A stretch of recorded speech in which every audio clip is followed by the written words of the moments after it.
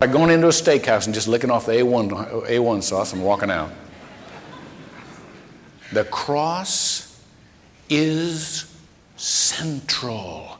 And I'm going to tell you why. Because in the cross, watch this, God did not just forgive our sins. Oh, that was part of it. That was part of it. But that's no claim above any other religion.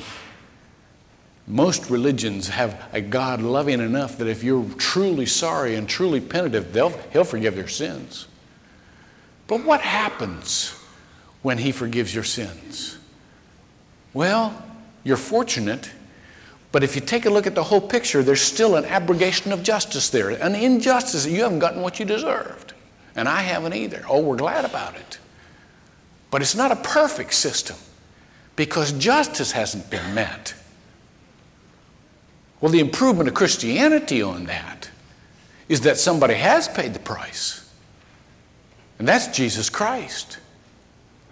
And so he was crushed for our iniquities, the Bible says. And God stays a perfectly just God by his demands being met. Only his Son is the one who pays it. And so justice is met, but watch this. Even there, it's not an absolutely perfect system. You know why? Because if you stop there, if that's all the cross means to you, justice has been met, we get to go to heaven, but what happens with this load of memories and brokenness in your life that were your sins?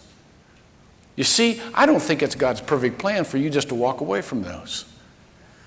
I don't think that God would say, well, I'll tell you what, now that you're a Christian, let's just remember the good stuff and forget all the bad stuff. I think there's a reason that you have those memories hanging around. I think there's a reason those come back to you. I think that God's system is so complete that he wants to make every one of those failures an absolute strength in your life, a success in your life. What was the cross?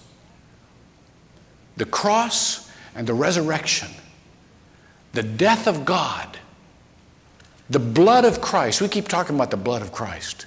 You know what a double symbol that is? The blood is what was shed for us in death, but blood in Hebrew is the symbol for life. And so it is both the death and the life of Christ. Now watch this. Only in the cross and the resurrection is history absolutely reversed. You see, in most faiths, including some nominal versions of Christianity, you got God in heaven up there going, here I am, come on up. And if you can't come up, you can climb up the cross. But you don't get the point. History was reversed. And God came down lower than our sins, lower than our failures, lower than anything bad that had ever happened to us. You think you're a failure. Try coming down as God and walking around on the earth for a while and getting nailed to a tree by a bunch of idiots. Now that's failing. Here's God getting nailed to a tree. You think you've been hurt. Try hanging on a cross and suffocating to death for something you never did or for the good you were trying to do. You think you've been rejected. Try coming down and doing nothing to deserve rejection. Pouring your life into a dozen people and doing nothing to support them. In the very hour you need them, they're nowhere to be found. You think you've been betrayed? God's been betrayed more. You think you've been hurt? God's been hurt more. You think you've been rejected? God's been rejected more. Now I want you to see this strategy here. You see, God did not tear down. God built up by going lower than our sin. And when God came alive, when he was down below our sin, when he came alive, he lifted everything in our life to come up with him. Romans 6:5 says, you know what? If you have been linked with him in his death, you're going to be linked with him in his resurrection. You know what that means? That means everything in your life can be used for good. Everything. Even the sins. There's the perfection of it. Sin isn't something you just have to get over. Sin isn't something you just have to forget. Sin isn't something you just have to regret. Sin is something God will use for good in your life. Because that's what the cross is. It's using failure for victory. It's using something that has hurt you to help everybody else. Do you understand that? And so God has this perfect plan for you. I know that most of you are not living your life on the basis of your original dream. Well, join the club. Join the club. How many of you had one dream when you were a little kid and you fulfilled that dream? Man, if that was true, we'd have a whole bunch of cowboys and millionaires in this congregation. No. All of us started out towards something and ended up someplace else. That was certainly true with Paul. Paul thought he was going to Spain. He went to jail. Most of the New Testament was written from jail. You talk about being disappointed with your trip. Was that a frustration for God? No. It's probably the only way he could shut him up long enough and get him set down to write long enough to give us the New Testament. It was God's plan. You think God's frustrated with your frustration? No, watch this. Watch. Don't miss this. God wants you to know this morning. J. Wallace Hamilton used to say this. Failures are not fatal, and frustrations are not final. As a matter of fact, there's even better news than that. God will turn the very hurt in your life into someone else's healing as he turns it into your healing. He will turn the very frustration and failure into your life into somebody else's victory as he turns it into your victory. That's his plan. It says in 2 Corinthians 1:4, it says that we will minister to others as we have been ministered to. In our affliction. Hear that word? In our affliction. Who makes the best ministers in the world? Those that have been afflicted. Like those they're ministering to. Who understands better than that? Yeah! You know what? God is not surprised with our failure. He observes our failure. He understands our failure. And then he turns us into the greatest thing that ever lived. Now, I don't want you to go out here in order to fail. Because listen, even though God will use your failure just as effectively as he will your strength, your failure is rough on you, in case you haven't noticed. Sin is a poor strategy. You know, Paul wrote in the New Testament, shall we then sin all the more so we can be forgiven all the more? May it never be. In other words, that's a dumb way to live. Sin is hard on you. No, strength is much easier. Morality is much easier. Success is much easier on you and much more enjoyable. But it is not much more effective. In the economy of God, he can use your failure as much as he can use your strength. One time, there was a drunk who found Christ, quit drinking, started taking care of his wife, started taking care of his kids, started taking care of his home. And his workmates were so surprised at his behavior. They said, you believe all that stuff? He said, yeah, I really do. They said, you really believe that Jesus turned water into wine? You know, they're trying to get him for his alcoholism. He said, yeah, I really do.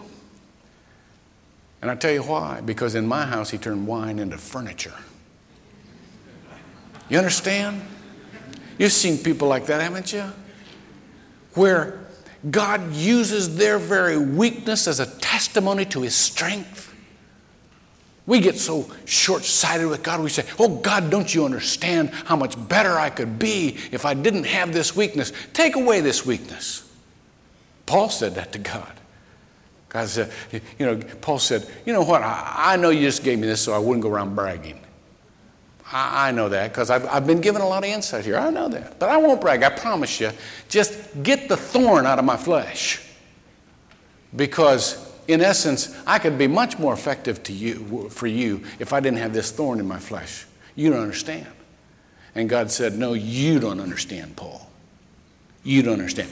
My strength is made perfect in weakness. Perfect. And then he said this. Paul said this. Therefore, this is in 1 Corinthians 12:10. Therefore, I am well content with weaknesses, with insults, with distress, with persecution, and with difficulties for Christ's sake. For when I am weak, then I am strong.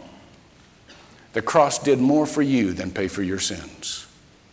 The cross did more for you than get you into heaven.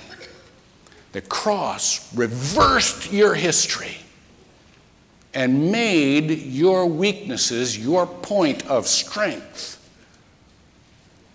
Yesterday, they had an arts thing here that, one of the things we are bent on doing is reusing the arts for the glory of God. And the women several of the women of the church had a display and told about how God was using, had given them their art and now was using it to his glory. And one of the women that got up and talked was Esther Horvath, and she told a story about how she had just kind of discovered this gift that she had in art. She said when she went to kindergarten, she's just a little kindergarten girl, the teacher came in and gave them all a little piece of clay, a little lump of clay. Okay, now class, I'm going to teach you how to make a pot. And of course, you remember that. So you stick your finger in the middle of this lump, and you squeeze up the sides, and there you got a pot, and the teacher says, oh, I'll teach you another one. This is a little bit more complicated, but roll it all out like a snake. And so they roll it all out, He says, now wind it around on top of each other. Okay, now you got another kind of pot. And then teacher said, well, go ahead and just do anything you want to do with I'll give you 15 minutes and you can make whatever you want. Well, the kids were all rolling it, do this, snaking. And she said, I just made an entire house with a little man sitting in front of it. Kindergarten.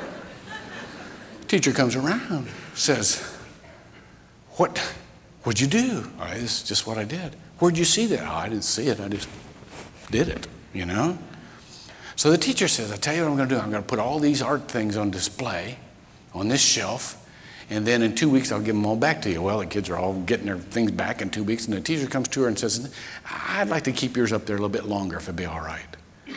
So she said, okay, Waited for the entire year to pass. Finally went back to the teacher and said, could I take mine home now? And the teacher looked at her and said, if you don't mind, I'd like to have it. Well, what do you say to a teacher? Yeah, it's exactly what you say. You say yes. She said, now, for most people that would have hurt because that was my thing, and my first deal here, and you would have said, oh, how cruel that teacher was to take away that which I had made, that which I had loved. But she said, you know what God taught me? God taught me, you've got something very valuable inside you. And even though that first deal is gone, you got a lot more where that came from. Let me tell you something very, very, very important for you this morning. I know you've had things taken away from you, and you're suffering a great loss. But this is what God wants you to understand. It's just a sign of how much more valuable is left in you. I know you're hurting, and you miss that thing. But I want you to know that's your gift. If it was valuable enough to be taken away, it's valuable enough to be given again and again and again and again. I know some of you have failed. and you feel guilty and ashamed. But I want to tell you this. It's in that failure that God can show you how to succeed. Failure is not fatal, and frustrations are not final. Hamilton also tells a story about a little boy, a little brother and sister, and they lived beside this very steep mountain. And one day, the little brother comes in to his little sister. He says, "I found a path up the mountain." And she goes, she didn't care. She said, "Come here, see it." So they're going out. She got her little dress going like this. He's racing out. Comes to the side of the mountain. He said, "Look at it." She looked up this thing. There was a bunch of stumps sticking out and a bunch of rocks sticking out. She said, "That's no path. That's just a bunch of stumps and rocks and bumps." He looks at her and he says, "The bumps are what you climb on." Do you hear that? I know your life looks to some of you like a bunch of bumps and rocks and stumps. And I know they seem to you to be ugly. Let me tell you something. God never promised you smooth. He never did. He never promised you happy. What he promised you was high. The bumps are what you climb on. And the cross is the reversal of history. You think you're down? You're not going to stay down. Because God can turn your down into up. He can turn your dead into alive. And that's why he died.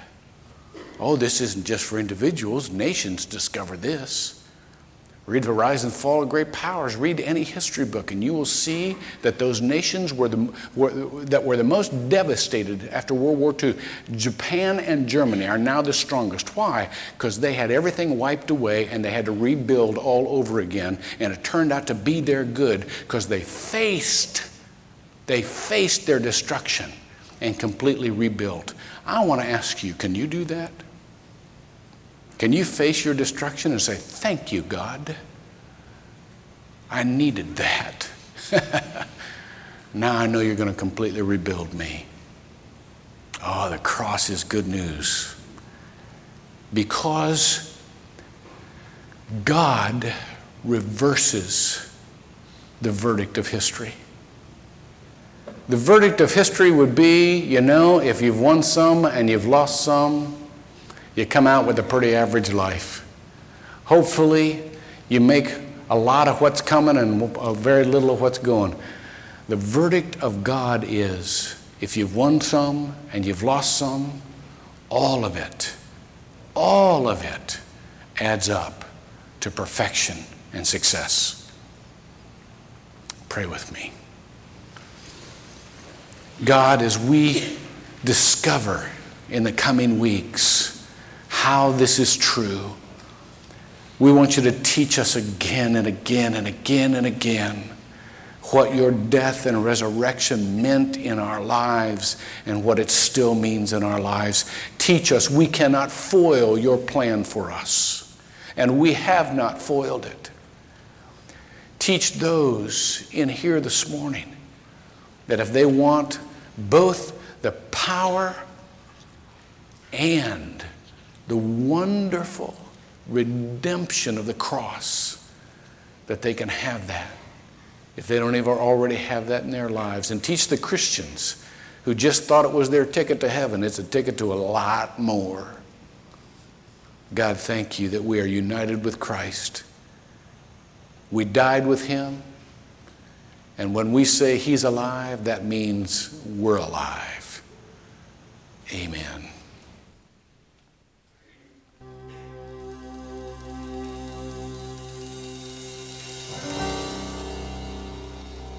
For all the earth that trembled, the sun had hid its face, and all the men that had walked with him had turned and run away. They crucified our Savior and laid him in a tomb. The life that once brought love and hope slipped away that afternoon. Satan gleamed with pleasure that day at Calvary, for he thought he had won a mighty victory. And like him, all the demons of hell began to cheer. But little did they know that their end was drawing near.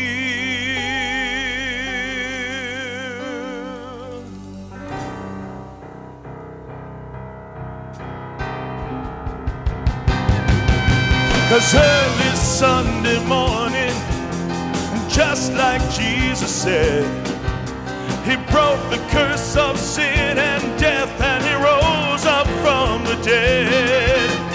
Now we have a new beginning in a kingdom that has no ending. Hallelujah, hallelujah, hallelujah. Jesus is alive. Death has lost its victory, and the grave has been denied. Jesus lives forever. He's alive. He's alive. He's the Alpha and Omega. The first and last is he. The curse of sin is broken, and we have perfect liberty. The Lamb of God is risen. He's alive. He's alive. He is the author and the finisher of our faith. The stone they threw away is the cornerstone today. Death has no more victory, and the grave has no more sting. Hallelujah, hallelujah. Wonderful Counselor, a mighty God is he. He's the everlasting Father. He's the perfect Prince of Peace. He will return forever. He's alive. He's alive. Hallelujah. Jesus is alive. Death has lost its victory, and the grave has been denied. Jesus lives forever. He's alive. He's alive. He's the Alpha and Omega. The first and last is here. The curse of sin is broken, and we have perfect liberty. The Lamb of God is risen. He's alive. He's alive. He's alive. He's alive. Hallelujah.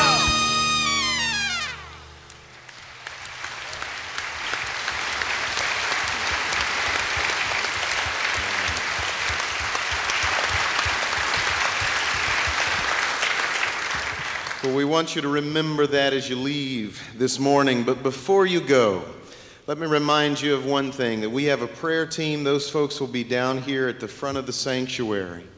And if you'd like to come and pray with someone about something God has laid on your heart or something you've been carrying around all week and would just like someone to agree with you before the Father and pray with you, they would love to do that. Let me also tell you that if you've come in here and heard this message about the cross, and you realize for the first time how central that is to our knowing God, and you'd like to receive this gift of grace that God has offered to you freely, if you'd come down and pray with one of these people, they'll give you some encouragement. They'll pray with you as you receive this gift of grace. And they'll give you some help on the next steps you need to take in your journey of faith with Jesus Christ. Hear now these words of benediction from Paul from Romans chapter 8. He says, "What then shall we say in response to this? If God is for us, who can be against us? He who did not spare his own son, but gave him up for us all, how will he not also, along with him, graciously give us all things? For I am convinced that neither death nor life, nor angels nor demons, neither the present nor the future, nor any powers, neither height nor depth, nor anything else in all creation will be able to separate us from the love of God that is in Christ Jesus our Lord." Amen. Go in his peace. He is alive.